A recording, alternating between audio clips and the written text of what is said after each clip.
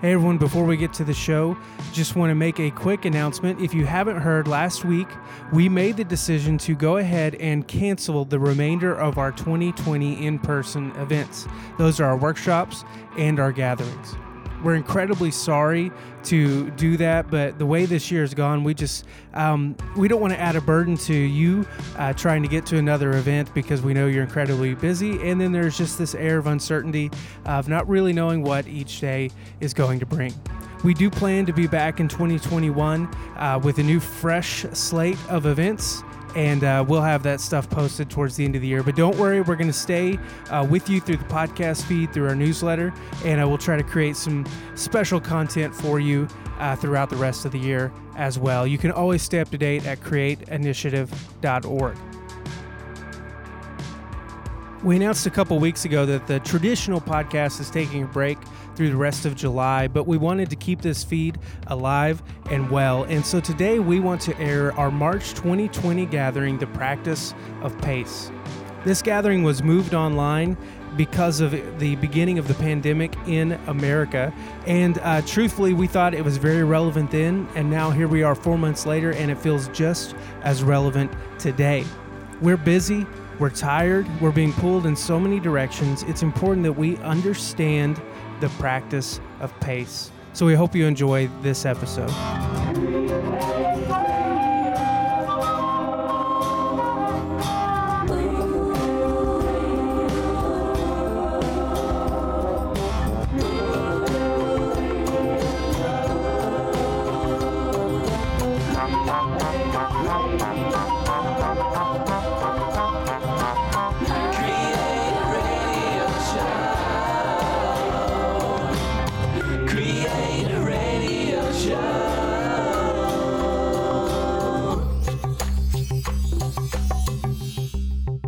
Tonight, what we're going to focus on is understanding how to live a life that is unhurried. You may have seen the theme for tonight is the practice of pace, and it's all about living an unhurried life because in America especially, we've devoted ourselves to working hard. We've devoted ourselves to really working all the time. And when you really look at Scripture and kind of the way Jesus lived his life, that's not exactly the way maybe God intended us to live. So I'd really like to talk about that tonight. And we'll just take a few moments. But if you would, just really settle in. Make sure you're watching this where you're comfortable. If you've got a pen and paper, grab it. If you have a journal or anything like that, or if you use your phone to keep notes or things like that, I encourage you to grab it because of what we're going to talk about here in these next few minutes. And here's the deal. We do live in a busy world. We live in a world of hurry, and really, we could always say we're busy. How many times have you had a conversation with somebody and said, "Hey, how's it going?" "Oh, it's going great, just really busy." I mean, if you really think about it, you've probably had that conversation quite a bit. I know I have. I've had that conversation countless times in a day, to the point where I've even started trying to tell myself, don't say I'm busy. Just say, hey, things are great, or hey, things are going okay, but leave out the busy part, because we live in a world where we could probably all say that we're busy. We always live in a hurry. We always tend to find ourselves living in a situation where we're always on the go. There's always one thing to do, and right after that, there's another thing and another thing. And this is an epidemic. This is something that it's in all of our lives, and it's impacting our lives. In fact, an idea originated in the 1950s, so this isn't even something new, but this idea called hurry sickness. And hurry sickness is a behavioral pattern characterized by continual rushing and anxiousness. Think about yourself for a moment. Would you feel like you ever find yourself having a pattern of continual rushing and anxiousness? This probably reached critical mass in 2007 with the invention of something called the iPhone, right? Once smartphones became a thing, we saw the critical mass of our attention spans decrease. We saw the critical mass of the world's knowledge increase. We also saw the critical mass of our hurried lives just shoot to the moon. Some of the symptoms of hurry sickness are irritability, hypersensitivity, restlessness, workaholism, or that could also be called nonstop activity, emotional numbness, out of order priorities, lack of care for your body, escapist behavior, slippage of spiritual disciplines, and isolation.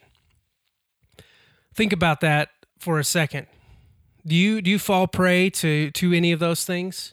Are there any of those things that you would say, I do find myself more irritable, or I've let my body go. I don't take care of my body the way that I should because I just don't have time.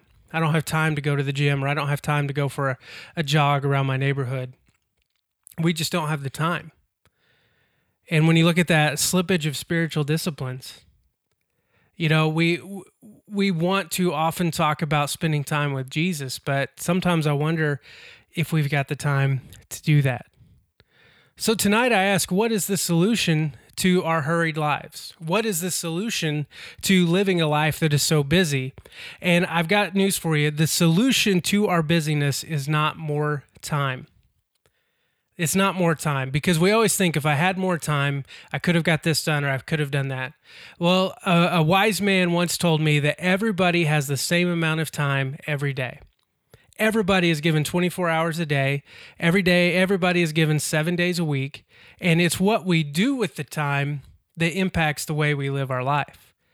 And so the answer to our busyness is not more time. It's not, well, if I would be less busy if I had more time in the day to do things. Well, the answer to our busyness comes from Jesus. And in Matthew chapter 11, verses 28 through 30, this is a common scripture you've probably heard, but it says, "Come to me, all who labor and are heavy laden, and I will give you rest. Take my yoke upon you and learn from me, for I am gentle and lowly in heart, and you will find rest for your souls. For my yoke is easy and my burden is light."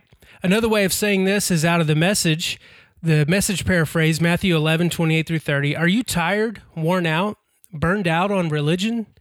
Come to me, get away with me, and you'll recover your life. I'll show you how to take a real rest.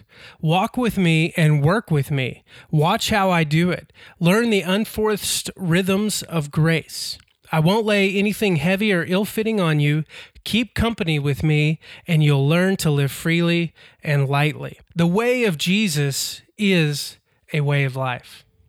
And Jesus begs us and he urges us to live the way he did. The way of Jesus is full of work, but it's unbusy and it's unhurried. The way of Jesus is work, but he said his yoke is light. The yoke is easy. The burden is light. A lot of these concepts and these ideas I've got out of a book called The Ruthless Elimination of Hurry by John Mark Comer. And I highly encourage you to read it. Just get it now. Order it now. It's a great book, and it'll really impact the way you view how you spend your life. But one thing he talks about is how Jesus, although he was busy, was never in a hurry. And it seemed like he always had time to definitely get away. He had time to go into solitude and to pray and things like that. He had time to... He just never got in a hurry. There's the story of the man coming needing healing for a child, and Jesus is like, "Well, take me to them." And while they're on their way, a woman touches Jesus' robe and she's healed, and there's all the commotion, all the stop. Can you imagine that man whose child needs healing? He's probably like, "Hurry up, Jesus, hurry up, Jesus, hurry up, Jesus." And Jesus just took his time and things worked out. And sometimes we just need to learn to take our times. Walter Adams said this: "To walk with Jesus is to walk with a slow, unhurried pace. Hurry is the death of prayer and only impedes and spoils our work. It never advances it." God never intended us to live in a hurry. He intended us to work, to cultivate, and build, yes, but he intended us to do it in a way that was in the natural process of life. He never intended for us to live lives of busyness. So my question tonight is, why are you living a hurried life? Tonight, I'd like to challenge you to a life of slowness. So what would a life of slowness look like? First of all, a life of slowness is a life devoted to following Jesus. Can I ask you how your spiritual life looks? Can I ask you, have you devoted time to Jesus that you religiously stick to? And I use the word religiously in the truest sense. Do you have time every day that you devote to Jesus that nothing can get in the way of that? Because one of the ways you can learn to live a life of pace and a life that is unhurried is to make sure that you spend time with Jesus.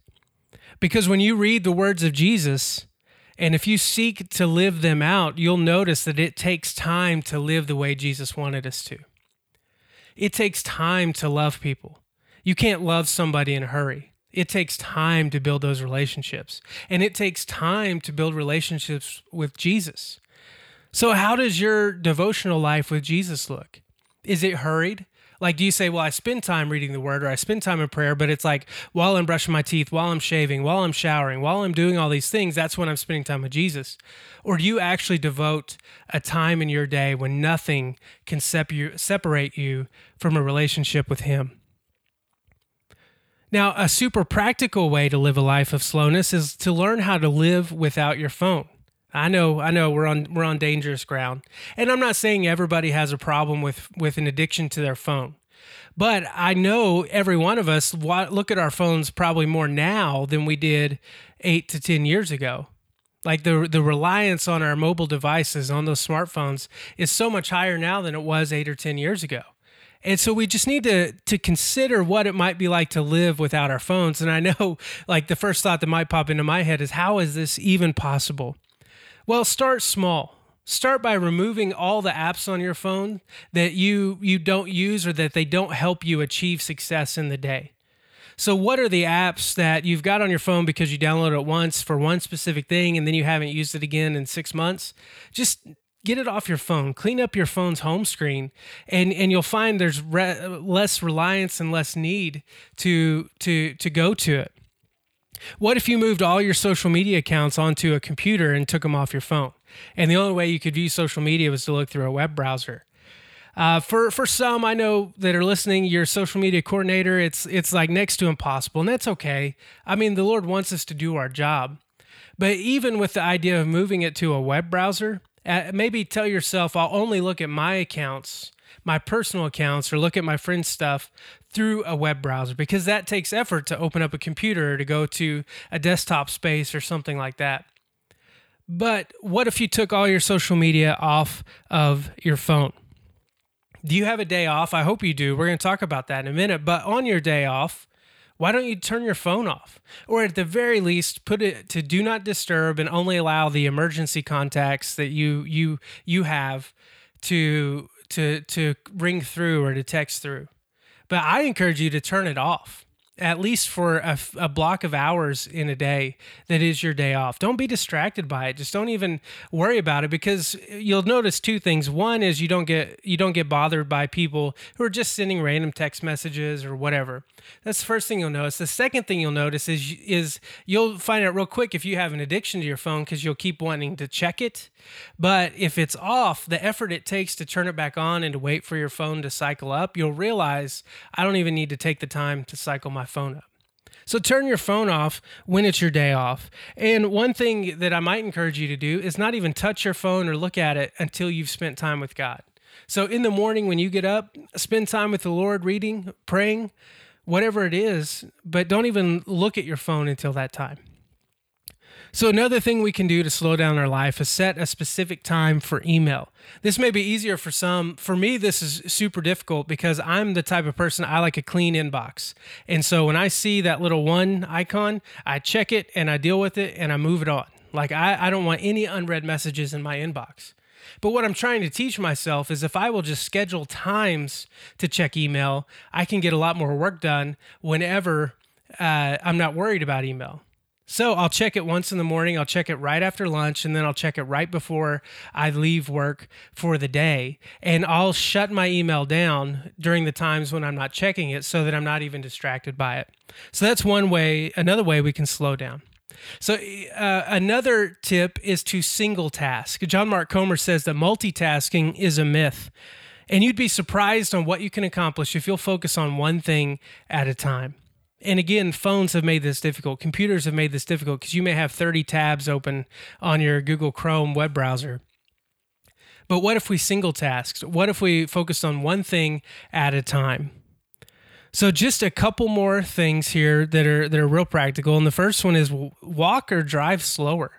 I have a tendency to walk as fast as I can to get where I need to go, and I'm having to train myself to just enjoy getting to the destination. And while driving, I'm definitely not a speed demon. I'm not one who tries to blow past the speed limits or anything like that. But I've tried to teach myself that it's okay to just enjoy the drive, enjoy the journey as I get to the destination. Sometimes we're so caught up in getting to the destination that we miss what's happening in the in-between. We might miss the things that God is trying to show us. And the last thing in living a life of slowness is to take a day off. And I mean that. And I know, especially in this time right now, when this idea of pace came along, it was all really built around Easter. Because as creatives, we knew everything was building towards Easter Sunday. Well, now the world has thrown an entire curveball to us. And it's even more important in my mind that we learn how to pace ourselves in this time. Because I'm sure you've got pastors and leaders who are saying, we need to get this up. We need this content. We need this. We need this. We need this. And what's weird is you may be forced to work from home, but you may be spending more hours working now than you were whenever you could go to the office. And with that in mind, I encourage you so much to take a day off. And when I say off, I mean a day away from your phone, away from your email, away from doing any work that is work. Now, as creatives, if you want to design something or if you're working on a side project and it brings you life to work on those things, that's fine. Do it on your day off and enjoy it. But don't do any work. Really take that day off. A day of rest is more than not going into the office. A day of rest is doing that. It's resting. And it's not feeling bad about resting.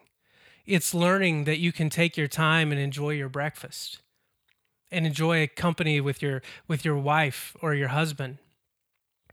It's okay to take that time, and it's okay to take a day off, because here's the thing that I'm learning is you can afford to take a day off. You may feel the pressure of your entire church on your shoulders, especially now because it's the online world. You may feel that pressure and you may feel that stress, but I'm telling you, you can afford to take a day off. Slow down. Slow down your life. Slow way down. I want to read this to you again. Come to me, all who labor and are heavy laden, and I will give you rest. Take my yoke upon you and learn from me, for I am gentle and lowly in heart, and you will find rest for your souls. For my yoke is easy and my burden is light. The yoke is what oxen wear on their shoulders whenever they're pulling something, a plow or a wagon or something like that.